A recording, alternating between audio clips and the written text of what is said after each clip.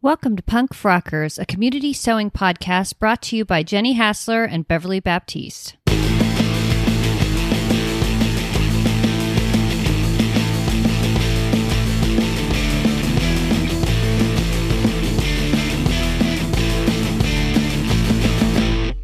Hi, Jenny. How you doing? I'm doing okay. It's been a long couple of weeks. My job gets really hairy at the end of the month, and we're recording this just past the end of the month. But we got through it really successfully, which was wonderful, but exhausting. How about you? Well, I'm just getting off of a vacation. So I've kind of had the opposite situation where I'm feeling pretty good. Went out to California with Jim. The reason that took us out there was kind of sad. It was my grandma's memorial service because she was 99 and she passed away a couple months ago. We had a wonderful time at the service. The people in the community that she lives in all love her. And it was a wonderful service. I had a great time visiting with my cousin and my aunt and uncle that I don't get to see very often. And after that, we went to the Redwood Forest and we went to Fort Bragg. It's just a beach. There's a old beach. They used to dump their trash in the ocean. And so there was something called Glass Beach there, where there was all kinds of sea glass that had washed up because, that's what happens when you put things all out in the ocean. It's a very cliffy beach, not a sandy beach. And so I found some old sea glass, which you're not allowed to take from there, but clearly people have because there's hardly any left. And then we went to San Francisco for a few days. So that was just really wonderful. It sounds very relaxing and like a really nice trip. I'm so glad you got to do that. So what have you been sewing? I have been breaking rules all over the place because that's our theme this month for PF Anarchy. And one of my cardinal rules is I'm not going to sew it if it wasn't designed for me. But I've been sewing it even though it's not designed for me. So as I've been sorting through my stash and getting rid of patterns that aren't made body size, I found a few that I really liked and just wanted to see what would happen. In these cases, they're all Vogue patterns by designers that are known for patterns with a lot of excess ease, basically. And while the patterns are designed for a 50-inch hip, which is 12 inches smaller than mine, I have been sewing them with no adjustments to the basic width of the dress. So the size it is the size that the largest size, the measurement of the dress is the measurement that the largest size dress is supposed to be. Now, if you think about most patterns, especially Big Four, they often don't give you those finished measurements that you need, particularly the Big Four. So, for example, on one that I'm sewing on right now, the finished garment measurement they have chosen to give you is the length from the back base of your neck to the hem, which is probably the least important measurement as you are purchasing the pattern at the store. No matter what your height is, that measurement is probably not defining very much about the dress for you in terms of purchase. And so that's how most of these have been. And I'm finding so far that they all fit, that I fit within the ease. It is not necessarily the ease intended by the designer based on the photo on the front of the envelope. But for several of them, I think it looks better on me than it does in this extreme oversize on a very much slimmer model on the front of the envelope. So I've been satisfied with my results. I'm a little torn about continuing to make patterns that weren't designed for me. But in the spirit of anarchy, I'm giving it a go. And these are patterns that I have purchased in the long distant past. None of this is stuff I purchased for this challenge specifically. Instead, it's stuff where as I sort through and decide whether to get rid of things, I'm giving them a final go. So I've been enjoying that. It's been interesting. So I imagine you are keeping one rule, though, associated with this is that you are not advertising for them with the pattern number so others will buy it. I am, in fact, advertising with the pattern number. Oh, you are? On my Instagram, I'm linking it, and I am doing that because while I agree, I am opposed to the idea of people going out and purchasing patterns that aren't intended to fit their body. As I say, I think they look good on me Okay. in the without adjustment. This is different than the one I made over the summer where it was a sundress and I adjusted it to fit my body because it was not drafted for me. And as presented would not have fit me correctly. And so I had to draft it up myself. In this case, I am sewing them to the letter how they are on the pattern. I used interfacing. Oh my goodness. I am sewing them to the letter. And so giving the pattern number allows someone with my body measurement to decide if that pattern with no alterations seems like it would be a reasonable selection for them. It would not require drafting up, at least through my size.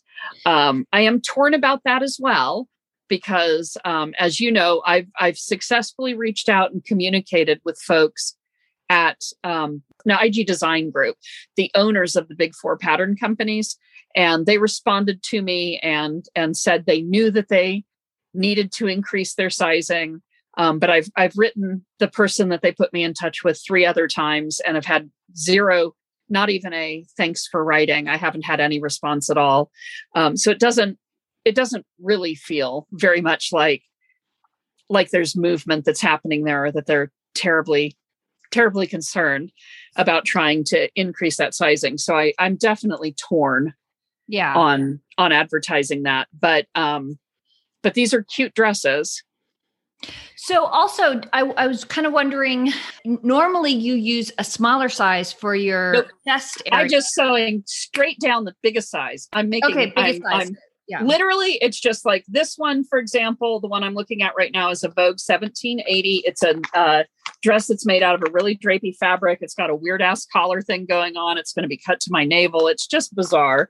But it comes from extra small, which they call a 4-6, through an extra, extra large, which is 24-26, ending at a max 50-inch hip, 41-inch waist, and 48-inch bust.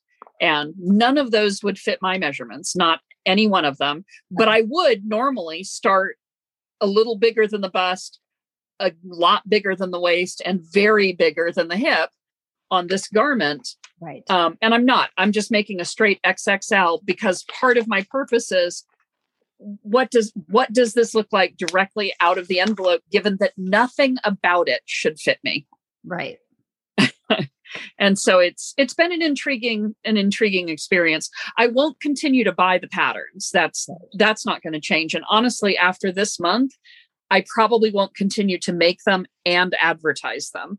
But this month, in the name of anarchy, I am indeed doing that.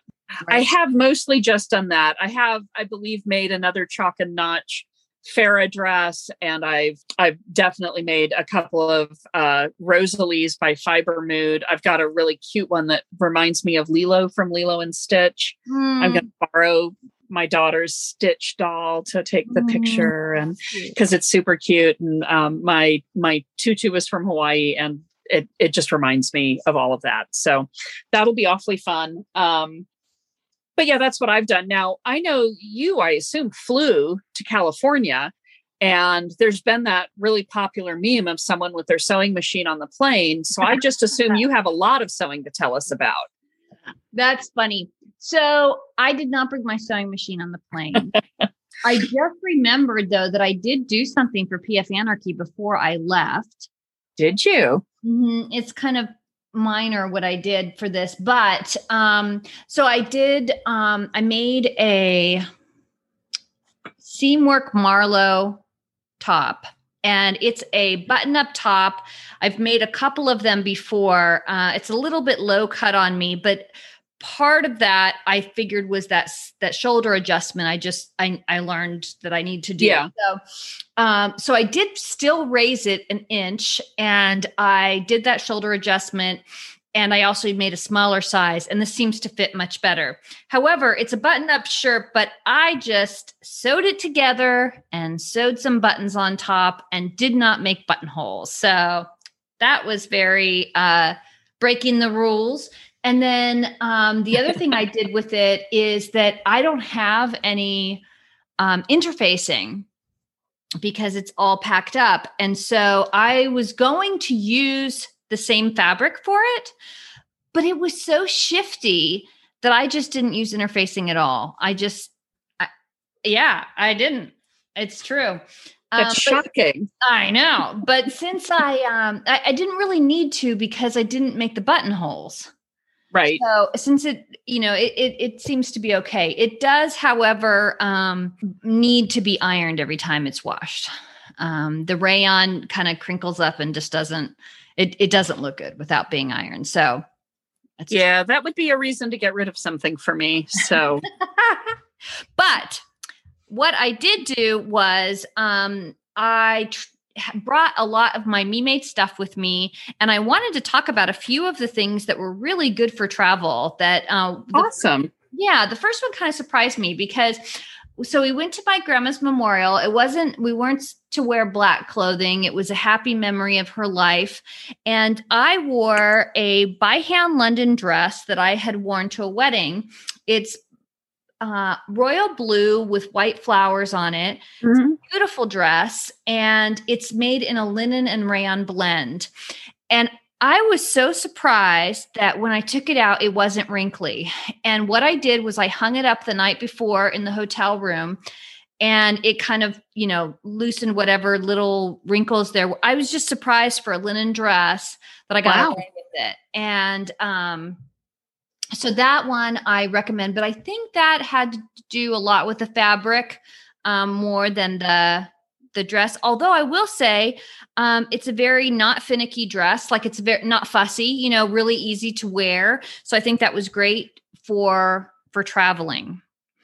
But my two favorite outfits that I wore as far as comfort and ease was on the way out there on the plane ride. I wore my Elizabeth Suzanne Clyde work pants, which are just so cozy, that I had made in a black medium weight linen with a linen Ashton tank. And then I have a little cardigan that I bring with me, especially when I'm on the plane because it's warm. But those two things were so comfortable. And then on the while I was in San Francisco, I wore my Soho House 7 free range slacks that I made in like a gray linen. And I wore that with the parasol top that I made in that silky noil. Yeah. It was so comfortable. And every time I passed a mirror, I thought, well, this looks really cool. The butt got a little baggy, but I don't really care. Mostly we were walking around in San Francisco, so it didn't get too wrinkled up. But those outfits were really good. And I guess also on the way home, I wore a parasol dress. And that is a great plane dress. Great dress for the plane. So I had success with those items, and I hope maybe that'll be useful to somebody else who's going to be traveling. Those are great things to pack up. Well, that's amazing. So tell us about all the fabric you bought in San Francisco. So I went to 2 fabric stores in San Francisco, and I was so excited because there's one, I think it's called Britex fabric, Britex. I don't know if that's how you say it or if you say it Britex. I don't know. But it's an old fabric store there, and it's beautiful. I went inside. It was absolutely gorgeous. And they have, just tons of fabric. And so the first thing I did is I went over and I looked at something, and it looked like a simple striped linen, So I thought, okay, maybe I'll get some of this, and that'll be my San Francisco purchase. It was $110 a yard. How much did you get for me? Wow. I can't afford a swatch of that stuff. So I was like, okay, so let me look around. So I look all around the store, and most of the things were above $30 a yard. And had I had a pattern in mind that I really wanted to make, something for a special occasion or something, if I had that in mind ahead of time, I would have sprung for some very special fabric for it. But I couldn't get excited enough about this $50 a yard fabric that I didn't have a specific, nothing was calling to me in that way. And I don't know that it's a beautiful store. And I think there were people in there who were buying it but these people, all these houses are $1 million each. So their money, they have a different idea about money than I do. So I didn't buy anything there. But I think that seems fair. Yeah. And then the second place that I went, there's a place on Haight Street called Mendel, but it's also an art store and it has all kinds of arts in it. And then you go up and they have a fabric section, and the fabric section is mostly like faux fur, and then there's quilting cottons and stuff. But a lot of the quilting cottons, I've seen before. So they're brands that I know. There was like the Alexander Henry stuff. And so I was kind of like, well, none of this is really special enough to bring. Right. So didn't find anything, but that's okay. I was thinking Ashton Tank Fun Fur. Oh, No, that's an idea. It's more likely something that you would wear than me. Well, I'm sorry you weren't successful in finding things to buy. It sounds like you left empty-handed. I did not. Jenny knows. I actually went to 2 John Fluvog stores in San Francisco. I know that's disgusting, but yeah, that's possible. So yeah. And the one I spent a long time at this one place, and I did get some Fluvog shoes. So I'm going to be just as fancy as Jenny in my Fluvog. And actually, so what I thought of, so they're a color combination of a tealy blue with orange. Yeah. It's so beautiful. I'm so impressed with them. When I saw them at first, I thought, this is weird. And I put them on. And I'm like, oh my God, they're gorgeous. But I bought 2 different colors of linen when I was in New York that I think will match that perfectly, like a tealy blue with that orange. Yeah. And I think what I might do is make the By Hand London Hannah wrap dress. Yeah. And make one of the panels orange and the rest of the dress blue. I like it. So that'll be a something for me to try. I'm excited about it. And I think that feels a little bit rule breaky. The color blocking especially that's awesome. I look forward to seeing it. Yeah. So I'm looking forward to that. I wanted to ask you, so you've made a few of the Farrows, which is which is a pattern that we have in common for liking. And I wanted to know, would you, if you had fabric that had an obvious wrong side, would you double it up in those ruffles that go over? So they do give instructions for lining the ruffles. Okay. I do not. Every one that I've made so far has an obvious wrong side. And on the first one, I thought it was risky when I made the decision not to line it. But as I wear it throughout the day, it's not super visible. It's like any flouncy sleeve where sometimes you may see the wrong side, but for the most part, you don't. And when you do, you think that's a flounce. You don't think, what did they do wrong? And so I did not feel it was worth it.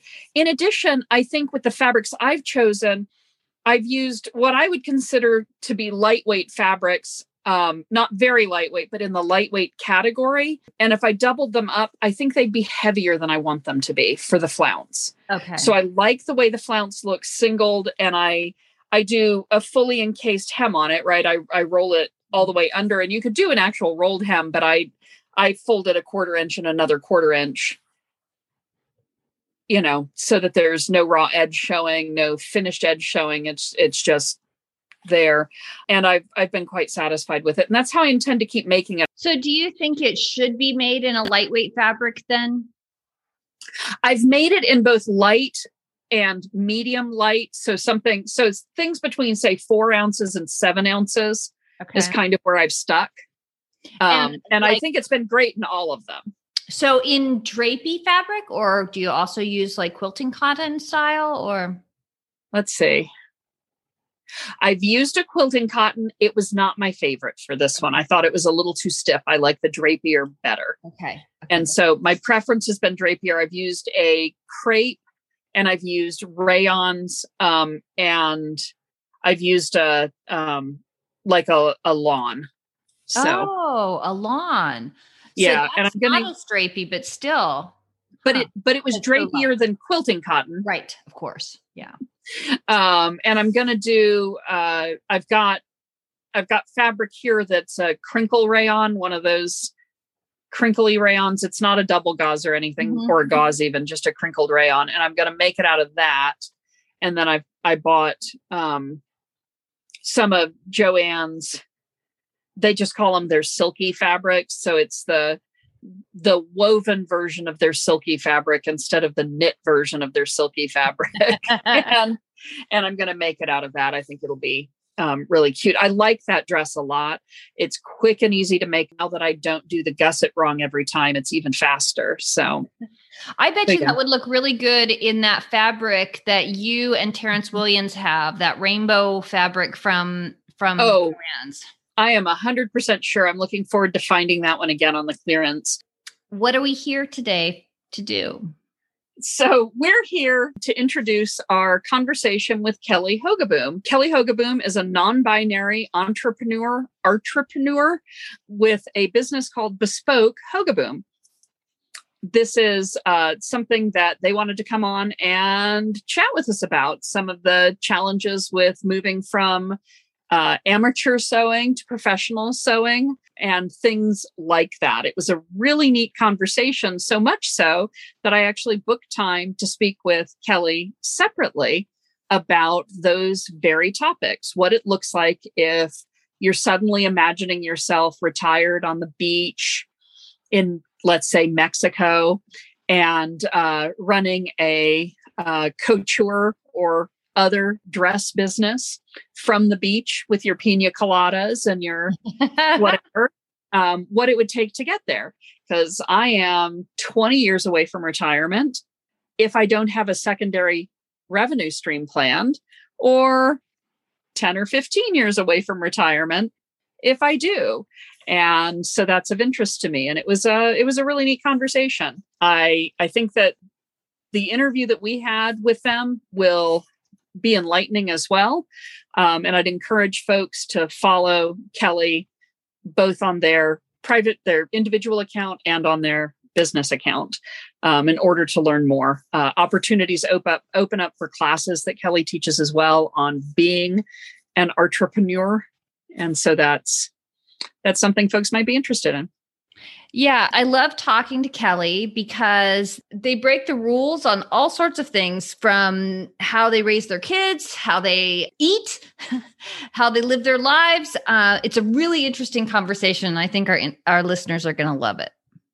I agree. I could listen to Kelly all day long. And the other thing that I think is really exciting is on the Instagram channels that Kelly curates. Frequently, you'll find Kelly live in the evening with a guest chatting. And I don't do a lot of listening to reels or live things on Instagram. I have hearing problems, and a lot of those aren't subtitled, and I'm often not in a space where I can hear well through my phone for those. So I don't watch a lot of those, but I do try and tune in when I catch Kelly live, because it's always a good time.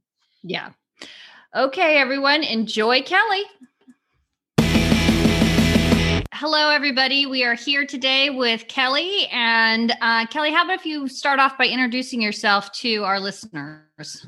Yeah. So my name's Kelly Hogaboom. My brand is Bespoke Hogaboom, and I'm a non-binary vegan designer living and working here in Aberdeen, Washington. And where is Aberdeen near? It's like right on the coast, like in the middle of the state. Like we're right up against the water. Yeah. Cool. That sounds nice. I told my husband we were having you on. He knows nothing about sewing, so it was mostly meaningless. But as soon as I mentioned your last name, he was like, "Oh my God, that's the best last name." I agree. I actually love my last name, and it's a bit rare, so people tend to remember it, which is pretty cool. Yeah, that's really good. When did you learn how to sew, Kelly? So I was thinking about this, and my first sewing memory is about age 8 with my mother. And then we would sew off and on through middle school and high school, and we would usually sew and fight. And I'm sure that others listening know that. And I always had no faith in my mother's abilities, but then by the time the project was done, it always looked really great. So then I don't think I actually ever apologized, but I would kind of go, oh, okay, she knows what she's talking about. So I got to start pretty early in life. Yeah. So did you sew a sizable portion of your wardrobe or just the occasional project? Occasional project. And I was really kind of ushered into STEM. I was encouraged to be STEMmy. And I got an engineering degree and went into chemical engineering. And I didn't get back into touch with the arts and with sewing until my first child was born, which would have been about 20 years ago. So. Okay. So then when your first child was born, will you start making things for the kid or were you, yeah. Yeah. So as we do. Yes, we do. And we also chose to unschool our kids. And I just say that like, that's one of the biggest influences in my life because it catapulted me into just total like creative anarchy at all times. And I just started sewing and sewing and sewing. And a few years ago, I remember I was driving down the highway with the kids and they said, Mom, we have enough clothes. Maybe you should sew for other people. And that's the genesis of me becoming a professional right there. Oh, wow. So why don't you tell us a little bit about this unschooling? I think Jenny has some experience with it. I have actually limited experience, but let's hear from you about your experience with it. Yeah, so unschooling means a lot of different things to different people. But when I say it, I mean, we raised our kids without putting them in the institution of school, and we didn't even give them worksheets or curriculum. So it was like free range, entirely. Some people call it whole life unschooling, radical unschooling, life learning. There's even some better terms that I've seen recently. I used to write about this a lot. I've been published on this topic. So my kids and I just spent like all of our time together until they became teenagers. And now they don't need to hang out with me at all. So I miss them.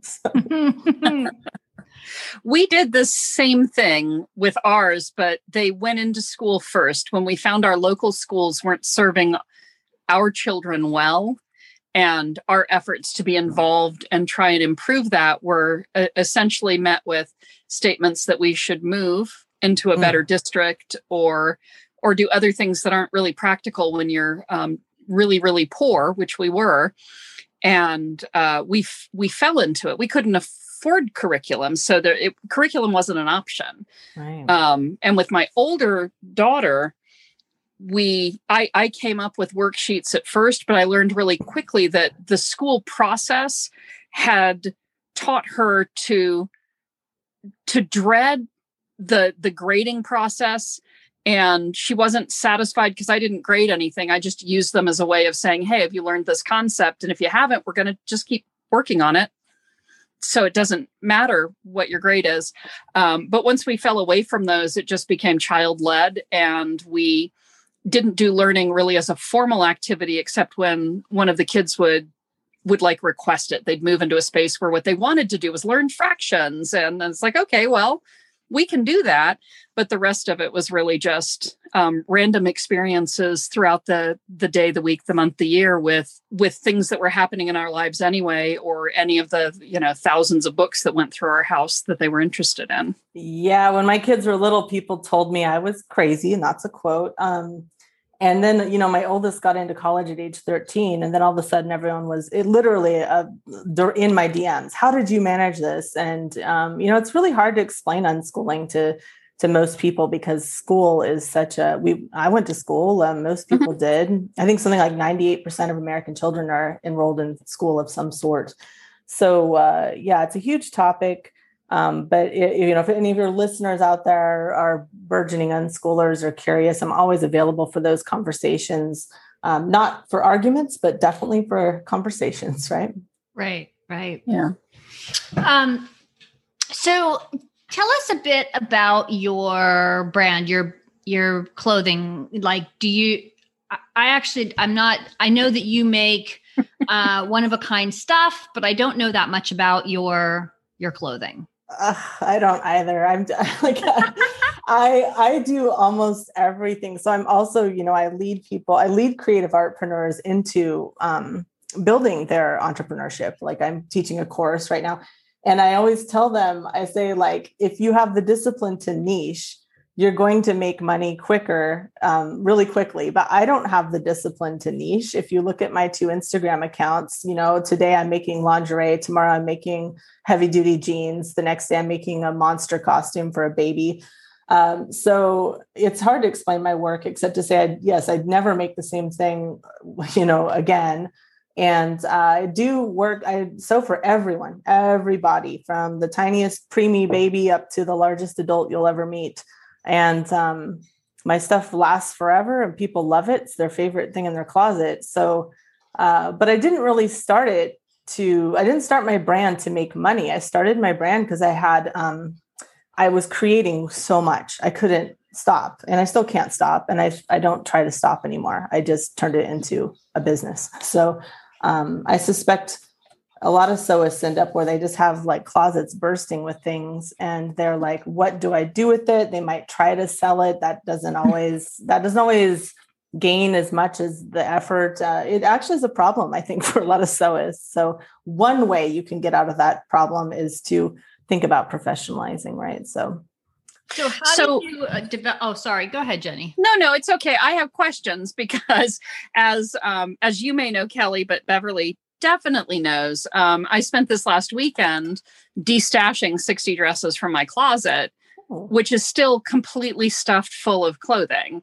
And over the last year, I've given away over 200, probably close to 300 dresses because I mean, what am I going to do with 600 dresses, basically? Mm-hmm. So I've had to do that. And one of the things that occurred to me this weekend as I did the destash is the way I did it. I just $20 flat, take a dress, please get it out of my closet. They're made to my standard, which is better done than perfect. And, just don't complain when you get it. That's all I'm asking. And as I started to do that, I thought, I wonder if there's a market for the few that I've designed myself, if there's a way to create a way to sell those as not necessarily an exit point to my current career, but as I look at retirement in 10 years, is this a thing that, because I'm going to keep sewing, that could fill those hours and be satisfying? But when I think about it, I think about what I earn and what I would want to earn, and it feels insurmountable. Like that there's not a way to go to what I would consider to be a full-time professional living. And I'm not asking you for details on your personal stuff. It's just, I think that's the barrier, one of the barriers, of the thousands of barriers for me. So there are 2 myths that people will tell you if you're a hobbyist sewist. They will the 2 biggest ones are that you'll end up hating your craft, which is not true. Or it can be true if you want it to be true, but it's not been true for me. And the second one is that no one will pay you what you're worth, Air Dick quotes. So I sell, I make custom jeans for $450 a piece. And here in Aberdeen, Washington, the only place you can get jeans is Walmart. So, and half of my clients are locals, and these are working class people who save up their money, make a payment plan, and buy jeans from me. So it's not true that you can't sell your homemade or couture or workwear. But the barrier that you mentioned, it isn't simple. Even if I wanted to, and by the way, I'm an open book and I freely share this. I don't really have a trade secret concept. So you can get to that place, and but it does involve business building. And so there's a lot of hobbyists out there, you see those memes, like, you don't have to professionalize your craft. And I agree, you don't, like, never feel like you should, but there are a lot of people who it starts to occur to them that they either want to, or if you're like me, where is all this stuff going to go that I'm making? like I'm not the only person that ended up with that problem. So if you start to want to professionalize, it's not very helpful to hear people say, well, it can't be done. No one will pay you. Like, you're somehow a sellout if you try. So that's one of the reasons I started coaching, is I wanted to help those who were interested, and whether that's a little side hustle or whether they want to quit their 9-to-5 job. One of my success stories is a client a few months ago. He was working 3 jobs and he quit all 3, and he's supporting himself with his craft. And those stories make me very, very happy. So it can be done. That is just like a radical, I mean, it seems like you're kind of in a perfect position to do this because you're a person that just doesn't accept the status quo as the way life has to be. Like, so I was raised, my dad was in the military and I actually have a federal job. Now that I think about that, it's kind of interesting, but, it was important to me that I have a job that has health insurance, that has this, because in the United States here, we don't get health insurance unless we have a job or we have to pay for it on our own. And, but it sounds like you were like, okay, so these are barriers. How do I get past them? And have you always been like that? I mean, yes. My husband and I were on a walk the other day and he said, "Where did you get your ambition?" And I almost was like, more than my sexuality, more than my gender, more than my art. I remember my ambition from a young age. And my mother was a federal worker. My mother has said to me, "Why do you have to be so different?" Like those literal words. And she wasn't necessarily criticizing. And when I look at my life and some of the ways that I am and the things I do, I have to admit I am very fringe. Just statistically, there are identities and behaviors. And you're right. When I see a barrier, I tend to think it is surmountable. Now, is it worth the cost? Right? Because like Jenny, if you wanted to pivot and start this little business, I think that's why I wanted to coach, is I didn't want people to go through the agonies of swimming upstream or the agonies of I get DMs every day of people, "Will you make this for me? Will you make this for me?" And I want to help you not get swamped with like tire kickers or people who aren't serious or all those things. So it is, all of these are surmountable. It's just I like to help people find a way that works for them and not for them to try to build a business for somebody else. You have to build a business for yourself. It has to be balls deep, like what you want to do. So in this case, do you have to have like all your own patterns for this? That's an awesome question. So no, you don't. These days, there are so many pattern makers who embrace and love cottage makers. And I encourage you to just work with those patterns. Legally, you can sew from anything and sell it, but that the reputation you will get from that might not be worth it. You know what I mean? Like, I don't get into that fight at all.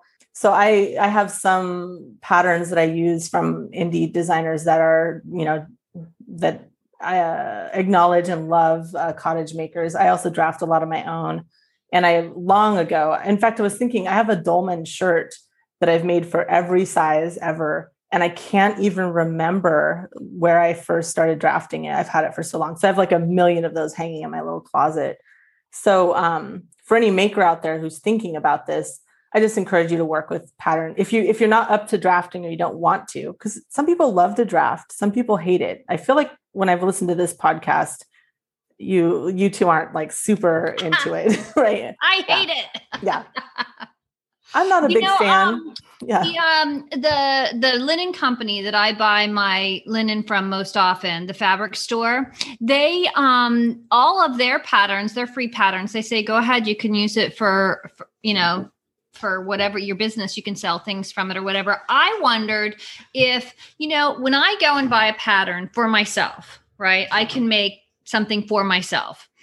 I wondered if people who are in your position, would they be allowed to buy a pattern for that one person and make that for that one person and then like give them the pattern basically? And so it's sort of like as if that person made it themselves, the person who was selling the pattern would still get that money that they would normally get if I don't know, is that yeah, legally, they absolutely can do that. Okay. Like I say, I just like to work with people who like to work with me. So I wouldn't do that from a pattern company that I got the impression that they wouldn't like that. But I just have to laugh because I'll see these pattern companies like, you can't use this for commercial. And I'm like, well, you didn't really invent a wrap dress. Those have been around a hot minute. So, I kind of stay out of this conversation, but I will say, I think it's better to err on the side of, generosity and respecting people's wishes. And so if a pattern company really says, don't do this, I'm not going to do it. I don't need to though. And I will say that I have a lot of clients, sewist clients who they can't quite draft right? So they are kind of in this bad spot. Like, do I invest in education on drafting? Do I invest in expensive software? And I usually encourage them to find, there's a list of, was it 2018? Someone put a list of independent pattern designers that are happy to have you work with their stuff. And it was a huge list. I was actually quite surprised. Really? Yeah, it's floating around out there. I apologize. I'll have to look for it and see if we can put it in the show notes for people. Yeah. That's really cool. Yeah. Yeah, because it's an interesting thing. So for myself, my husband and I were self-employed for many years, not in a creative field, but buying and selling. So purchasing things, fixing them up, selling them for more money. It was what we did for a lot of years, in part so that we could both be home with our children all day, every day, as we unschooled and built the family life we wanted. Prior to that, when I had been a stay-at-home mom while my husband worked a traditional job, I had done my best to try and build what would now be called side hustles, but a gazillion years ago, that wasn't terminology, in order to bring in more cash for the household. And I found one of the things I learned at that point was that if you undersell yourself, if you price yourself too low, not only do you not make enough overall, but people are actually less interested in what you're selling if the price is too low, because that gives you the impression that it's somehow less than. Mm-hmm. And when I would take, like I made handmade baskets that were really nice, really time consuming, and I'd sell them for $15 and $20. And when I changed that price point to $100 and $150, I sold more of them than I did at $10, $15, $20. You also get better clients. You get clients who pay attention to what you've said. You get clients who respect your policies. You get clients who tip. Yep. It's a classic, economics exercise. And most people are too scared to raise the prices. If you're out there, that's not unique. That's 99.9%. Mm-hmm. So I just say, hey, just go in and bump your prices up 5% every now and then. Like I did that at first. When I first got started, I would just go eke the price up a little bit. Now I can charge quite a price and not bat an eye. And how do you decide on your prices? So I decide by a cash forecast. It's a rigorous document. It's a big, scary spreadsheet. I share it in my course, and people usually kind of pee their pants at first.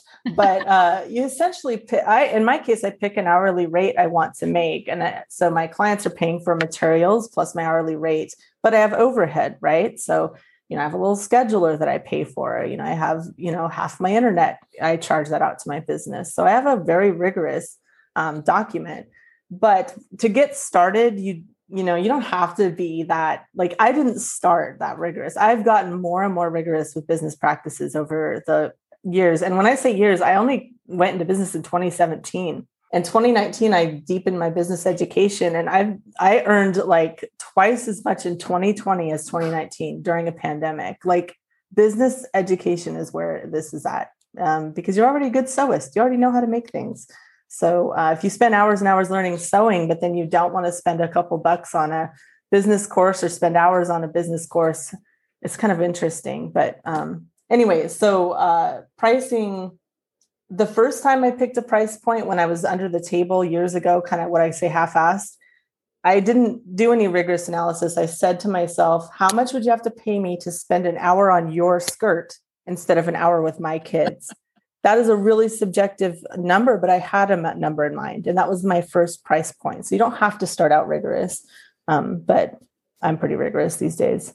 That's really cool. So you have, as I alluded to before, like all sorts of things that kind of make you a rebel in our society. And one of the things you and I share in common, and that is that we're both sober. Yeah, right on. That's awesome. Yeah. Now, to be fair, I am also sober. It just isn't the amazing challenge thing that it may have been for either of you. You didn't have to get sober. Yeah. No, I did not have to. I didn't have to go through the process. Yeah. I just started there. That's wonderful. Yeah. I just had my 10-year anniversary. So that was pretty exciting. Yeah. And you're also a member of a 12-step fellowship. I am. Yes. I've learned more from that fellowship than any fellowship or a group, I have to say. Like a lot of my business practices are based in service, for instance. Yes. My Discord community is based in service. How can I be in service as opposed to how can I get something out of this Discord community? So yes. Well, congratulations to you both too, as well. It is different. This is a drinking culture and yes. to a lesser extent, a drug culture. So you are different when you're sober. It's true. Yeah, I got sober 4 years ago, and I actually didn't get into 12-step program until about 2.5 years ago. And it is amazing how much changed from that point, and where I suddenly was like, oh, this should be something that everybody does. I mean, this has changed my full life, and I can't believe what an asshole I was before. And yeah, it's really, really, Jenny, you wouldn't want to be doing this with me before I got a 12-step program. My grandparents were alcoholics, so I have some very small experience from the other side, but I admire what it takes to come to that decision and to keep making that decision based on what I've seen. It only takes desperation for that first part. You get desperate enough. So that's not really an attribute of mine, but the choice, you know what? I always say I was presented the opportunity and I perceived it. So in other words, I was desperate, just like everyone gets, but I was presented the opportunity and I perceived it. Both those things have to happen, because you can present an addict the opportunity and they're like, no, I'm just going to do this over here. I'm going to try this instead. It's like, all right, good luck. So I'm very grateful to be sober. And it's something that it's still so stigmatized to talk about, to be honest. I know it's much less stigmatized to be a drunk than it is to be in recovery. Yeah, it is kind of weird, isn't it? Yeah. I've had people, say things that were pretty crummy. But I'm pretty strong in my sobriety, so it doesn't bother me. But I always think, man, for someone who's new, that sucks, Yeah. They need a lot more support. So yeah. In addition to this, you're also vegan. Is that right? Yes. I think I'm going on 6 years vegan. Although I first went vegan in 1990 in Grays Harbor, and we didn't even have tofu at the grocery store. I was 13. So, but this time I've realized again, probably from 12-step experience, I was like, if I'm going to go vegan, I need support. So I joined like a billion groups so that my social media was flooded, which is because food, veganism isn't about food, but food is one of the main things we have to think about right away. You have to think about that a lot. You don't have to think about your shoes today, but you got to think about your meals today. So I went vegan, and then to my surprise, my teenagers and my husband just followed suit right away. And I have to say that sharing that with them is so special. And we're just a little dorky vegan family. It's wonderful. That's wonderful.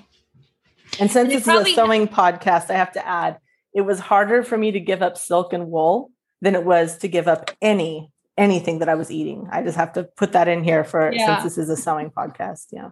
Yeah, that would be difficult because I also knit. Mm-hmm. The silk wouldn't be so hard for me, but the wool would be difficult for me. Okay, so I was also curious, do you still sew for yourself? Oh, yes, lots.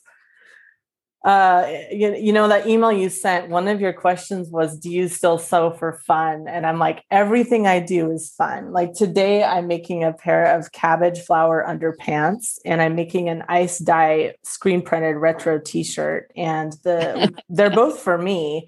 But I'm making another pair of the underpants for a client. I don't need a lot of clothes, and once you sew for yourself, your clothes last forever. So my closet's pretty slim, which is kind of funny. I've been making my son a lot of underwear. You can see that on my Instagram. He has he's where I learned to sew for trans people.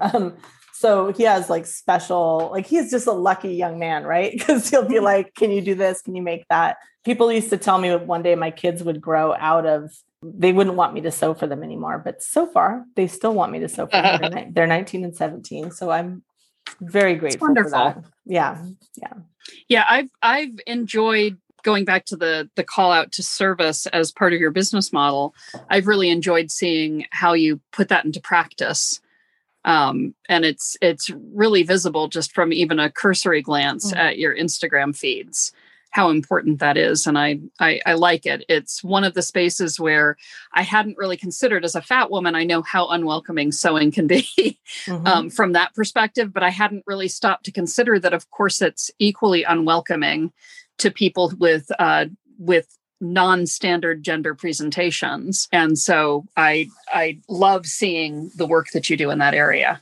Thank you. When I first saw your Instagram and, you're standing in the road with this gorgeous frock and you've got this, your hands are open. And I mean, I'm sure have heard from hundreds, at least, just how helpful and inspiring and exciting your images are. And, that is service, even though I'm sure that wasn't necessarily why you started, or maybe it was. So the weird thing for me, at any rate, with it is for lots of years, because I raised girls, and one of my fears with girls, particularly because of my own experiences, was raising girls who thought their bodies were wrong and raising girls who I believe inevitably would be sexually assaulted at some point in their life, because I don't think I know anyone who hasn't been. I know a lot of people who would say they haven't been, but that's because they're not counting the grope on the subway or any of a number of other indignities that are lesser than being thrown to the floor and raped, right? So it's assault comes in all kinds of forms. And so I spent a lot of my time trying to project the things that I thought would give my daughters their best chance at getting through their adolescence as intact as you can. And I didn't really internalize any of it. So a lot of time talking about how, your body is wonderful, no matter what it looks like. I'm great. You're great. All these things are wonderful, but not believing any of that, just trying to present it. And once my girls had moved out and I had grandchildren, daughters as well, to start thinking about, I thought, probably it's time that I figured that piece out. And posing in clothing that I've made on Instagram has weirdly been the most helpful thing. So the first times that I stood up and tried to take poses before the road happened, every time up, I would put the picture up thinking, well, damn, I'm awful. I look terrible. The clothing looked bad on me. No one will want to see this. Why would I even put this out there in the universe? And over time, I started to take both the negative comments that I receive primarily in DMs and the positive comments that I receive, and realize that while those are nice, what matters is I get joy out of creating those images, and I get joy out of seeing myself in wonderful clothing and being that exuberant, happy person that I really am now. And I wasn't when I started it. So as you go through the feed, there hits a point where instead of trying to fake enthusiasm, I'm more having to be held down so I'm not bouncing, because it's just a great world to be in, and I'm awesome. So why wouldn't I be excited about that?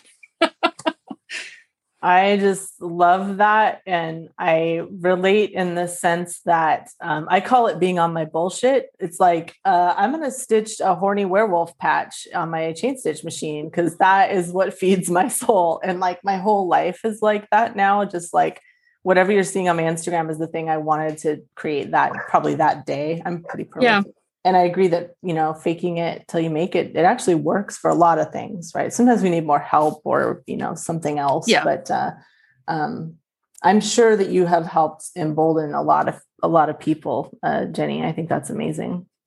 I hope so. That's another piece of it, right? Is I want to be the thing that I wanted to see when I was younger and didn't see much of. My mom's a fat woman who's always been ashamed and pushed down by it, and still is, unfortunately. And I wanted to see an exuberant, excited, happy, satisfied person in a fat body somewhere in my world, and I just never did.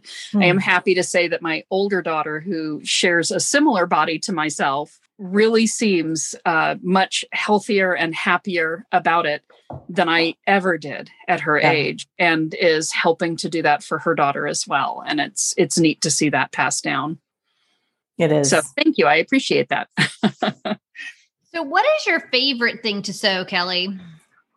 No, no, don't ask me that. I love it all because I'll be like stitching up jeans. I'm like, these are my favorite things to make. And then the next day, I don't know, what have I made this last week? Made a lot of underwear. I guess my favorite, I can't pick. I just made I made these pot holders the other day. They're about a week old as we record, for my husband, and they were all upcycled linen. And I chain stitched these skulls on them, and one of them says bless and one of them says burn. And that is me right there, because it's a near zero waste, because I'm very passionate about creating useful things that go to the compost pile someday instead of microplastics. And anyway, that's like an apex thing. It was so, it came to me and I made it right away. I either have to make it or I have to write it down, because I get flooded with invasive ideas. And I used to feel ashamed of that, actually. And it's this last year that I've said, I can't change. I can't. And so I'm just going to write down my invasive ideas. And that way, and I don't mean invasive in a bad way. I mean, I could look at something in your house and then design a whole freaking jumpsuit in my brain as we're talking. It's very overwhelming at times. So I write it down or I sew it. And that has helped me a lot. So if anyone out there has the same problem, get a little notebook and write down every idea. And at least that takes some of that pressure off. But yes, it's hard for me to say what my favorite thing to sew is.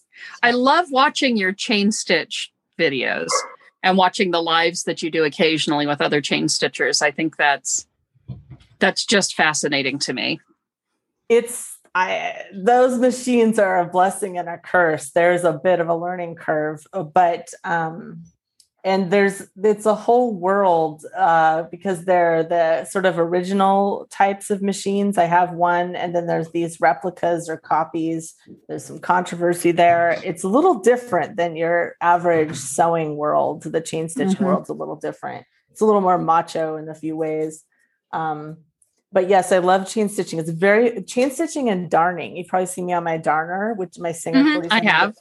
Those are both so meditative. They're meditative in a way that your traditional garment sewing is not. You just kind of tuning out. It's wonderful. I love it. It's a great balance to kind of work that's more mental, right? I have one of those mini wooden looms for darning my socks, because I make all of my wool socks. And then I need to, stitch them up, and I love it. I love doing that. And I love the way it looks when I'm finished too. I call those speed weaves, although I don't know if that's what they're really called. I don't have one yet. One of my clients is a visible mender, so I'm helping her build her visible mending business. And she just ordered a big set of those. And I look at that, perfect little grid, and I'm like, would I be able to do that, or would mine look like shit the first time? I don't know, but of course I'm going to have to mess with it, because it is very compelling, right? And it's handwork. You can sit with it on your lap, which is nice, right? I can't do that with my chain stitch machine. Yeah. Why don't you give out some information on what kind of offerings you actually have, because it sounds like there's products and then there's also services that you do. I guess so my wait list for my sewing and design work is 148 people right now. But wow. It's pretty intense. I felt bad about that for a while, because I was like, I'll never get to everybody, but I just do my best with that. So that's, if you want something from me, you can get on my email list. And when I have openings, I send an email. So I actually have openings tomorrow, so I'm sending one out. For business coaching, I am teaching a course, again, the last course this year. It's 11 weeks long. It'll be Saturday afternoon Pacific. And it's small. It's going to be 12 people. That's it. So if anyone's interested in that, you should get on my emails for that. All of this is on my website. I have 3 email lists. It's very self-explanatory. And I like to tell people to just explore. I'm not trying to pressure people into anything. So, you can kind of read my emails and see what we're going to do in the course, and if you're interested. And I just want to encourage anyone out there whether you're a hobbyist or professional, or you're half-assed or in between, your work is valuable and we need your work. And it's whether it doesn't matter. It doesn't matter. It's your work is very important. And that's when Jenny talks about who I wish I would have seen. You know, when I was a kid, it was like, you're so smart, you should go into engineering. You're so smart, you should be a physicist. You're so smart. And I wish someone would have said, do you want to be an engineer, Kelly? Because as much as I liked engineering, I'm much happier as an artpreneur. I think when I was a young person, nobody was interested in what I wanted to be either. I was so smart and I should go to college and I should do all these different things. And it really wasn't the path I think I would have pursued if I'd been given if the same attention had been given to the resources to let me pursue what I wanted to pursue.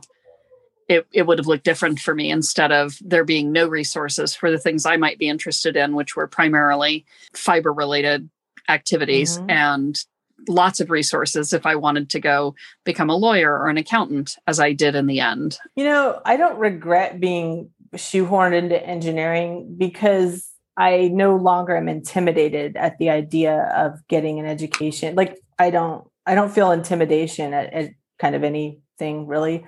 And so being pushed into such a hard science ultimately did help my character. But I will say, when it comes to children, the adults in their lives have way more power than they realize. People do not respect the power dynamic involved. And one little comment at the wrong or right time for your kid is devastating. And parents and carers and teachers are often kind of foisting their unresolved traumas on the children in their lives. And it's awful.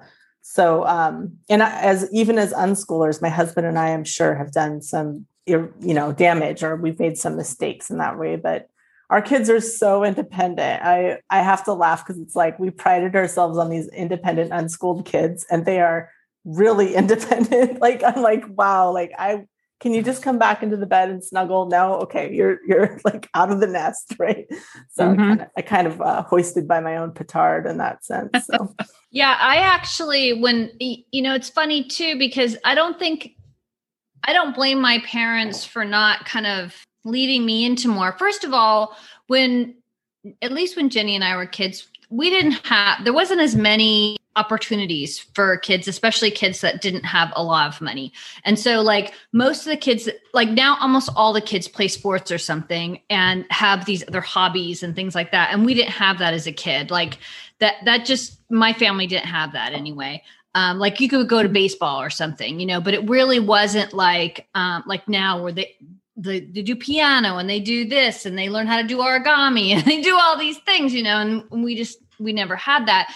But also when I went to college, my parents just knew working hard, taking care of their family. And, they didn't like dream of their most awesome job and go do that. Right. They got money to live on, and, and that's okay too, right? Your job doesn't necessarily have to be your passion. The interesting thing to me is that it never even occurred to me I'm a scientist. It never occurred to me to be a scientist when I was younger. It seemed like something, I don't know, like a fireman or something, like your dad had to be that. And I just never thought of that as a possibility, but my parents didn't think of it as a possibility because they didn't know anything about it. One thing that I try to do with my kids is just to help them be open to different ideas of what they wanted to do. My daughter started writing when she was very young. She loves to write these dystopian stories. She always has. And it always used to make me feel a little bad because she'd always write about orphans. And I'm like, do you want to be an orphan? Yeah. But she ended up going in for creative writing, and she's an editor now. And, she was able to do those kinds of things. And I also did not push her into being a writer or being anything else. But I see what you say about like the parent saying things in a certain time and also not saying things in a certain time, like not knowing what opportunities there are. And I do think the schools have done my kids went to school. So I think some of the schools are doing a better job of at least opening some possibilities where, I don't know, it just wasn't brought to my attention as a kid. Like there wasn't internships when I was in high school. It was a less nurturing, you feel like it's a slightly more nurturing environment for kids these days.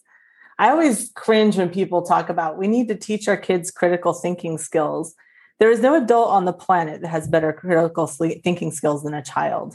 And if you spend time with a child, especially a young child, especially a child who hasn't been to school yet, you will discover that quite quickly. They are smarter than us. They have a more agile brain, and they ask questions that are, you're like, holy shit. Like, so, I think that the less we interfere with children, the more we nurture them, and the more careful we are. When my son came out as trans, like I worked very hard to say very little about what I thought, what I felt in front of my child. And I processed that and went to other places.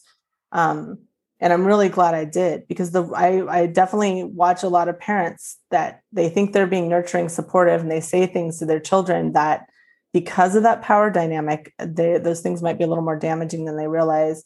But I kind of sound like a hard ass on this, and I'm not. I just really respect how vulnerable our children and teens are, and how much they need our trust and our joyous, support. And my kids are they're the biggest inspirations in my life. They really are. And my oldest, Phoenix, he is like, he wants to go. He graduated college really young, and he's quite the illustrator. Like all he does all day long is draw. But he tells me he wants to go into a field of STEM, of natural world science, which I'm the worst at that. Like, memorizing biology terms. I couldn't memorize 2 terms. I couldn't do it. So it'll be really interesting to see, because I'm like, I see this like artistic career he could have, but I think he likes, his father's, you go in 9 to 5, you get a paycheck, even if you don't do your best, you just still get a paycheck. So there's something to be said for it. there sure is something to be said for it. Because as an entrepreneur, you feel like you got to give your best 100% of the time. And I've had 9 to 5 jobs, and I don't think I felt like I had like I wanted to do well. But I swear there's a little pressure at being an entrepreneur. It's kind of hard to explain unless you've done it. So one of the things that we talked about this month in our first episode about this sort of rule breaking is sort of the sewing rules that we break. And like some of them are safety rules. Some of them are construction rules, things like that. Jenny breaks more of them than I do, but all her stuff comes out beautiful. She knows what rules to break. I'm wondering, do you break rules when you're sewing? Yes. I have probably never used a pattern weight in my life. I'll sew a crepe de chine without a pattern weight. Like I'm able to cut accurately without pattern weights. And I never say a word about it, because like in my server, people have been talking about pattern weights. And I'm like, I ain't saying shit, because like I don't use them. And there's that weird thing. I think people will say, well, you're an amateur, but I'm clearly not an amateur. But no, yeah. I don't use those. The other rule I break, this is a weird one. I am serious about near zero waste. So that means I make wearable muslins. I have to say that is a lot of work to not throw things out. And I think of everything as having a chain of custody. So at the very end of the process, I will donate something to the thrift store, because we know that something like 90% of what we donate to the thrift store actually gets shipped and landfilled in the global south. And so sometimes I wish I could relax on this issue a little bit, because it's really stressful to account for every thread that comes through my studio. So I'm kind of working with that, because I do take that seriously, but at the same time, I'm just one person, and we have a really wasteful culture. And how much can I really do about that? While still giving myself freedom to create and to splash around. So that's a really tricky one. Yeah. For me. That's an important thing for me too. We had an episode about this where we were talking about refashioning, actually buying things from the thrift store, and the biggest US thrift store I think is Goodwill, and they have a 4-week time limit of the things on the floor. And so we talked about the ethics of saving things for somebody else who might need it versus what would happen to it if it doesn't get used. And there's also some places that I've been reading. I read an article, and I can't remember. I'll try to link it in the show notes if I can find it again. But someone made a pretty compelling case for, if you have cheap clothing, that you are getting rid of, it is better for the world for you to throw it in the trash. Yeah. If you cannot find a human that wants it, it is better for you to throw it in the trash than to destroy the industry of clothes making in African countries. Yeah, it's a really upsetting, huge, overwhelming topic. It gets once you start digging into it. And also something I never hear people talking about, I'm sure people have, is there are people who are over shopping because of trauma, because of stress, because of things in their background where they weren't allowed to be themselves, or, so it's like, I think we should be really careful not to judge any particular individual for how they're trying to make their way in the world. But just for me, the one thing you don't know, I grew up in a bus until I was 8 years old. And sometimes I'm like, is that why I keep such a lean household? Like, is that why my closet is like this big? I just think, like, I was telling my husband, like, maybe that affected me more than I realized. But also I just think I'm someone who is very conscientious about what I bring into the home. Of course, once you have children, they haul home anything. I remember my 9-year-old coming home with a rabbit. Right? It's like, oh, a rabbit. Now we have to have a home for a rabbit. So yeah, it's a hard topic. And I'd love to listen to that episode. And I know with thrift store refashioning, I've seen some irritating behaviors with that. I'm sure you covered that with some, we probably covered some of it at any rate. Yeah. So we don't really have much thrift store around where I'm at. So it's we don't really thrift. I thrift online a little bit, like Poshmark, and it's pretty handy. Yeah. Mm-hmm. And I think if you're able to get the clothing to someone who wants it, that's the very best way of getting rid of something. And we did talk about being mindful of where you. Jenny, you were talking about giving things away or selling a dress for $20, or it's harder than people might realize. I used to give away a lot of my stuff. And one day I went out to my friend's car and I had made a quilted bomber jacket with appliques, I put some time, and it was smashed on the floor of this car. And I was, I know my friend likes my things, but there was a part of me that was like, man, I just want my things to go to someone who loves them. I don't even care if I earn money or not. Money is one of the best ways to make sure people value it, unfortunately. But there are other ways. Like I've started my little program for trans individuals so that they can get my garments designed for them free, and other people pay for it. So I'm pretty good at thinking of creative ways that you can get your wonderful home sewn handmade pieces to people who will appreciate it. But it's a little harder than it sounds, because when you give it away, sometimes people don't truly value it, and that can be painful, right? Yeah, and I will say money is a motivator. I did make the decision that I'm probably going to give less away moving forward, because I did discover there's a market for things that I don't consider that amazing. They're just my normal day-to-day work clothes. But I'm gonna continue to think about that before I hit the next point where I offload some. In this case, all I'd done was literally somebody else I admire online had done a closet destash 6 or 9 months ago. And I thought, oh, that's interesting. I wonder if anybody would be interested in my stuff. And I decided that was unlikely. But when I went to clean my closet out, because I went to put clothing away, and realized no matter how hard I pushed, I wasn't going to fit another hanger in there. So I thought, well, I'll pull some things out and see what happens next. And I got it all pulled out. And I thought, I'm pretty sure that when I give a big pile of it to my daughter who wears a similar size. And I'm like, I think she's keeping 10% of this. And that means the rest of it is either going to her friends or more likely to the Goodwill. And we just had an episode talking about that, how that's problematic and may not go the way you think it's going to go.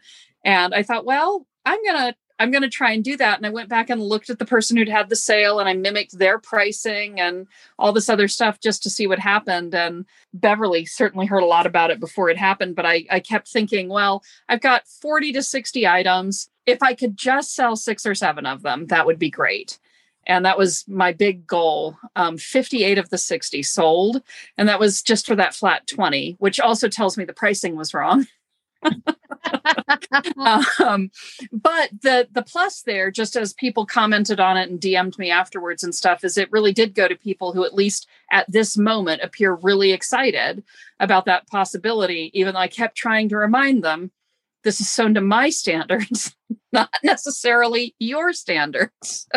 Also, Jenny, I think it's hard for people who wear your size to even find things in ready to wear that are, anything other than just one brand or something. So you've really provided a service there for people who cannot find clothing.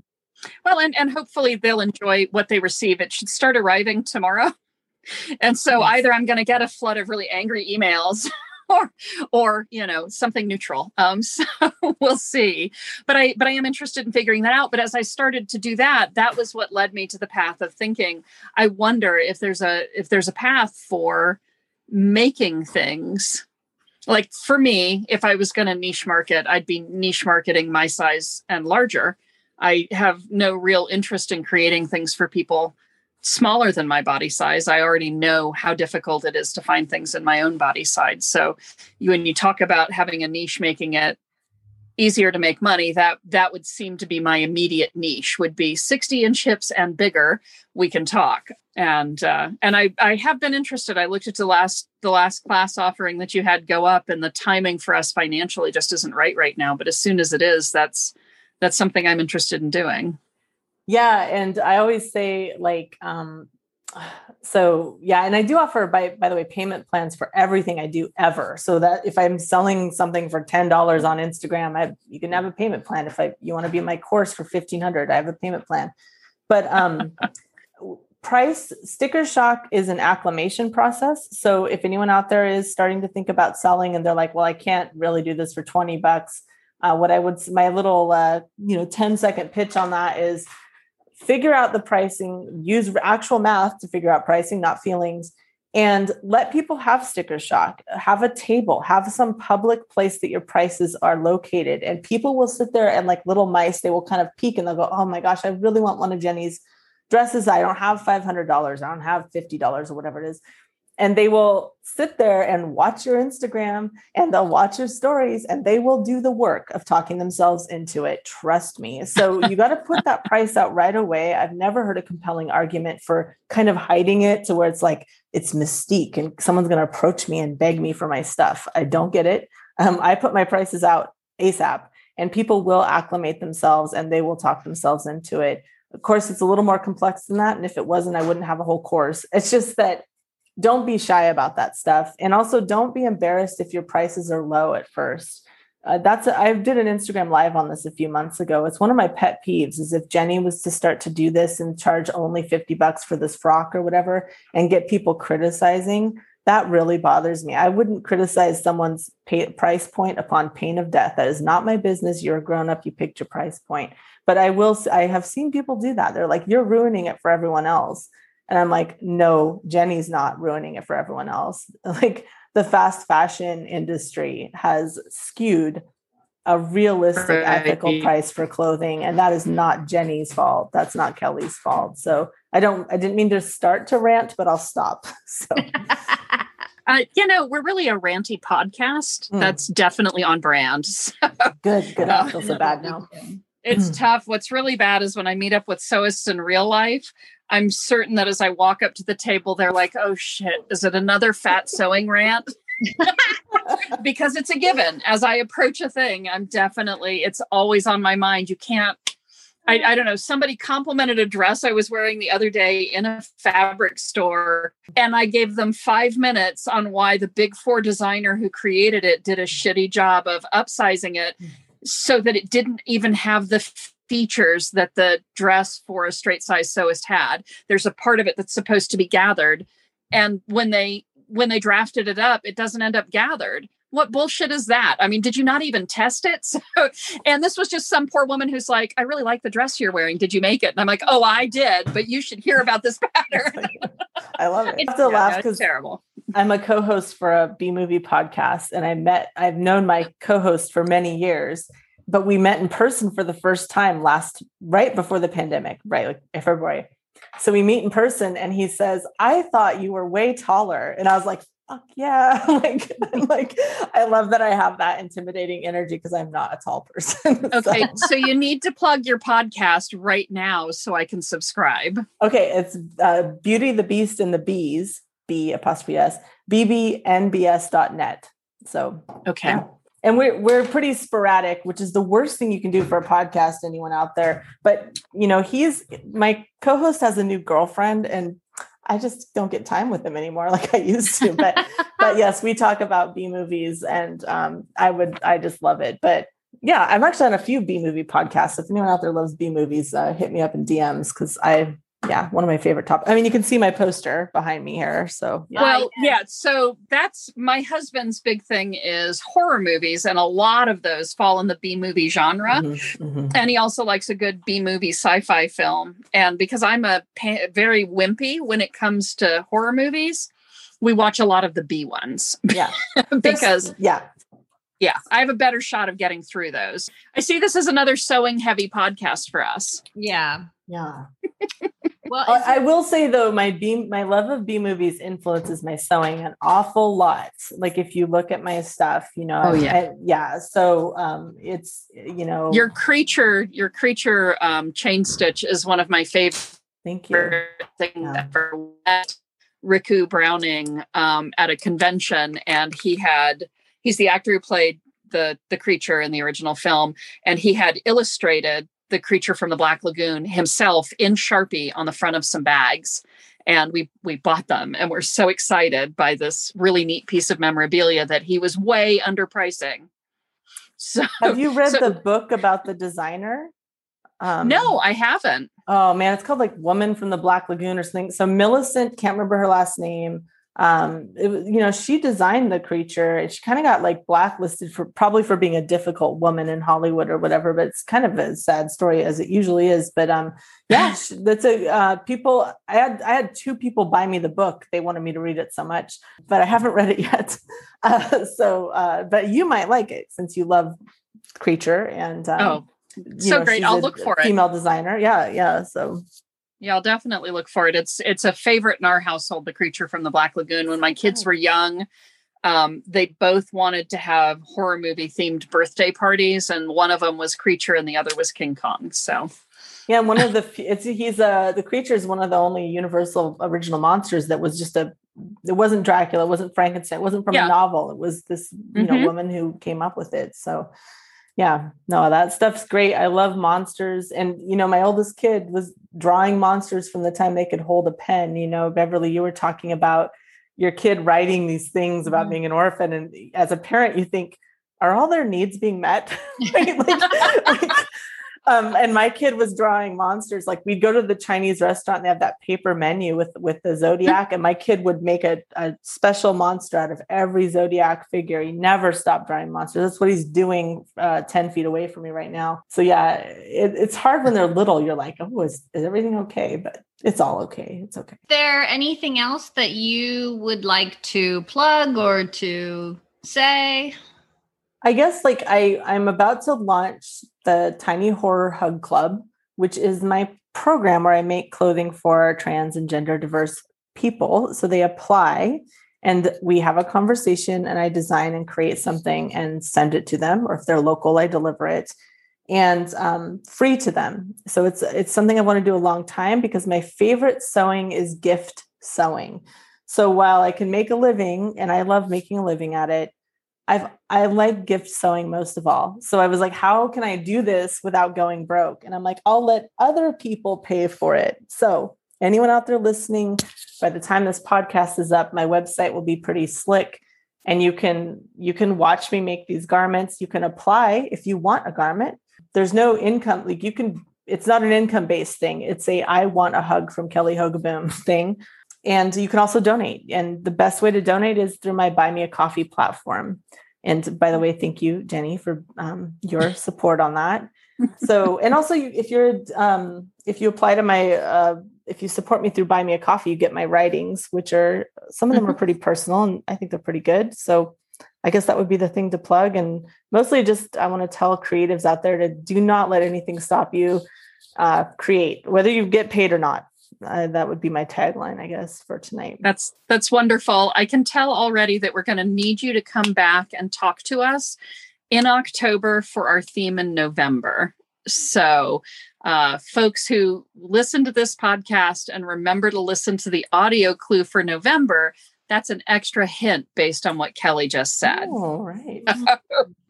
Because you are going to be the only way we're going to get through November, Beverly and I, is some conversation with you. Tantalizing. I'm excited to hear more. Well, thank you both so much. I know how much work it is to put a podcast together. So mad props to you both. Oh, Beverly. All I do is show up and interrupt. So that's not true. She does all the social media for us and mails out all the packages, which would never happen if it was my job. So, okay, everyone, we will see you next Tuesday. The Punk Frockers is created, produced, and edited by Beverly Baptiste and Jenny Hassler. On Instagram, you can find the podcast at Punk Frockers. You can find Jenny at J.O. Hassler and Beverly at Weeds to Wildflowers. Our artwork and music is created and performed by Jim Durand. You can find him on Instagram and his website at jimdurand.art.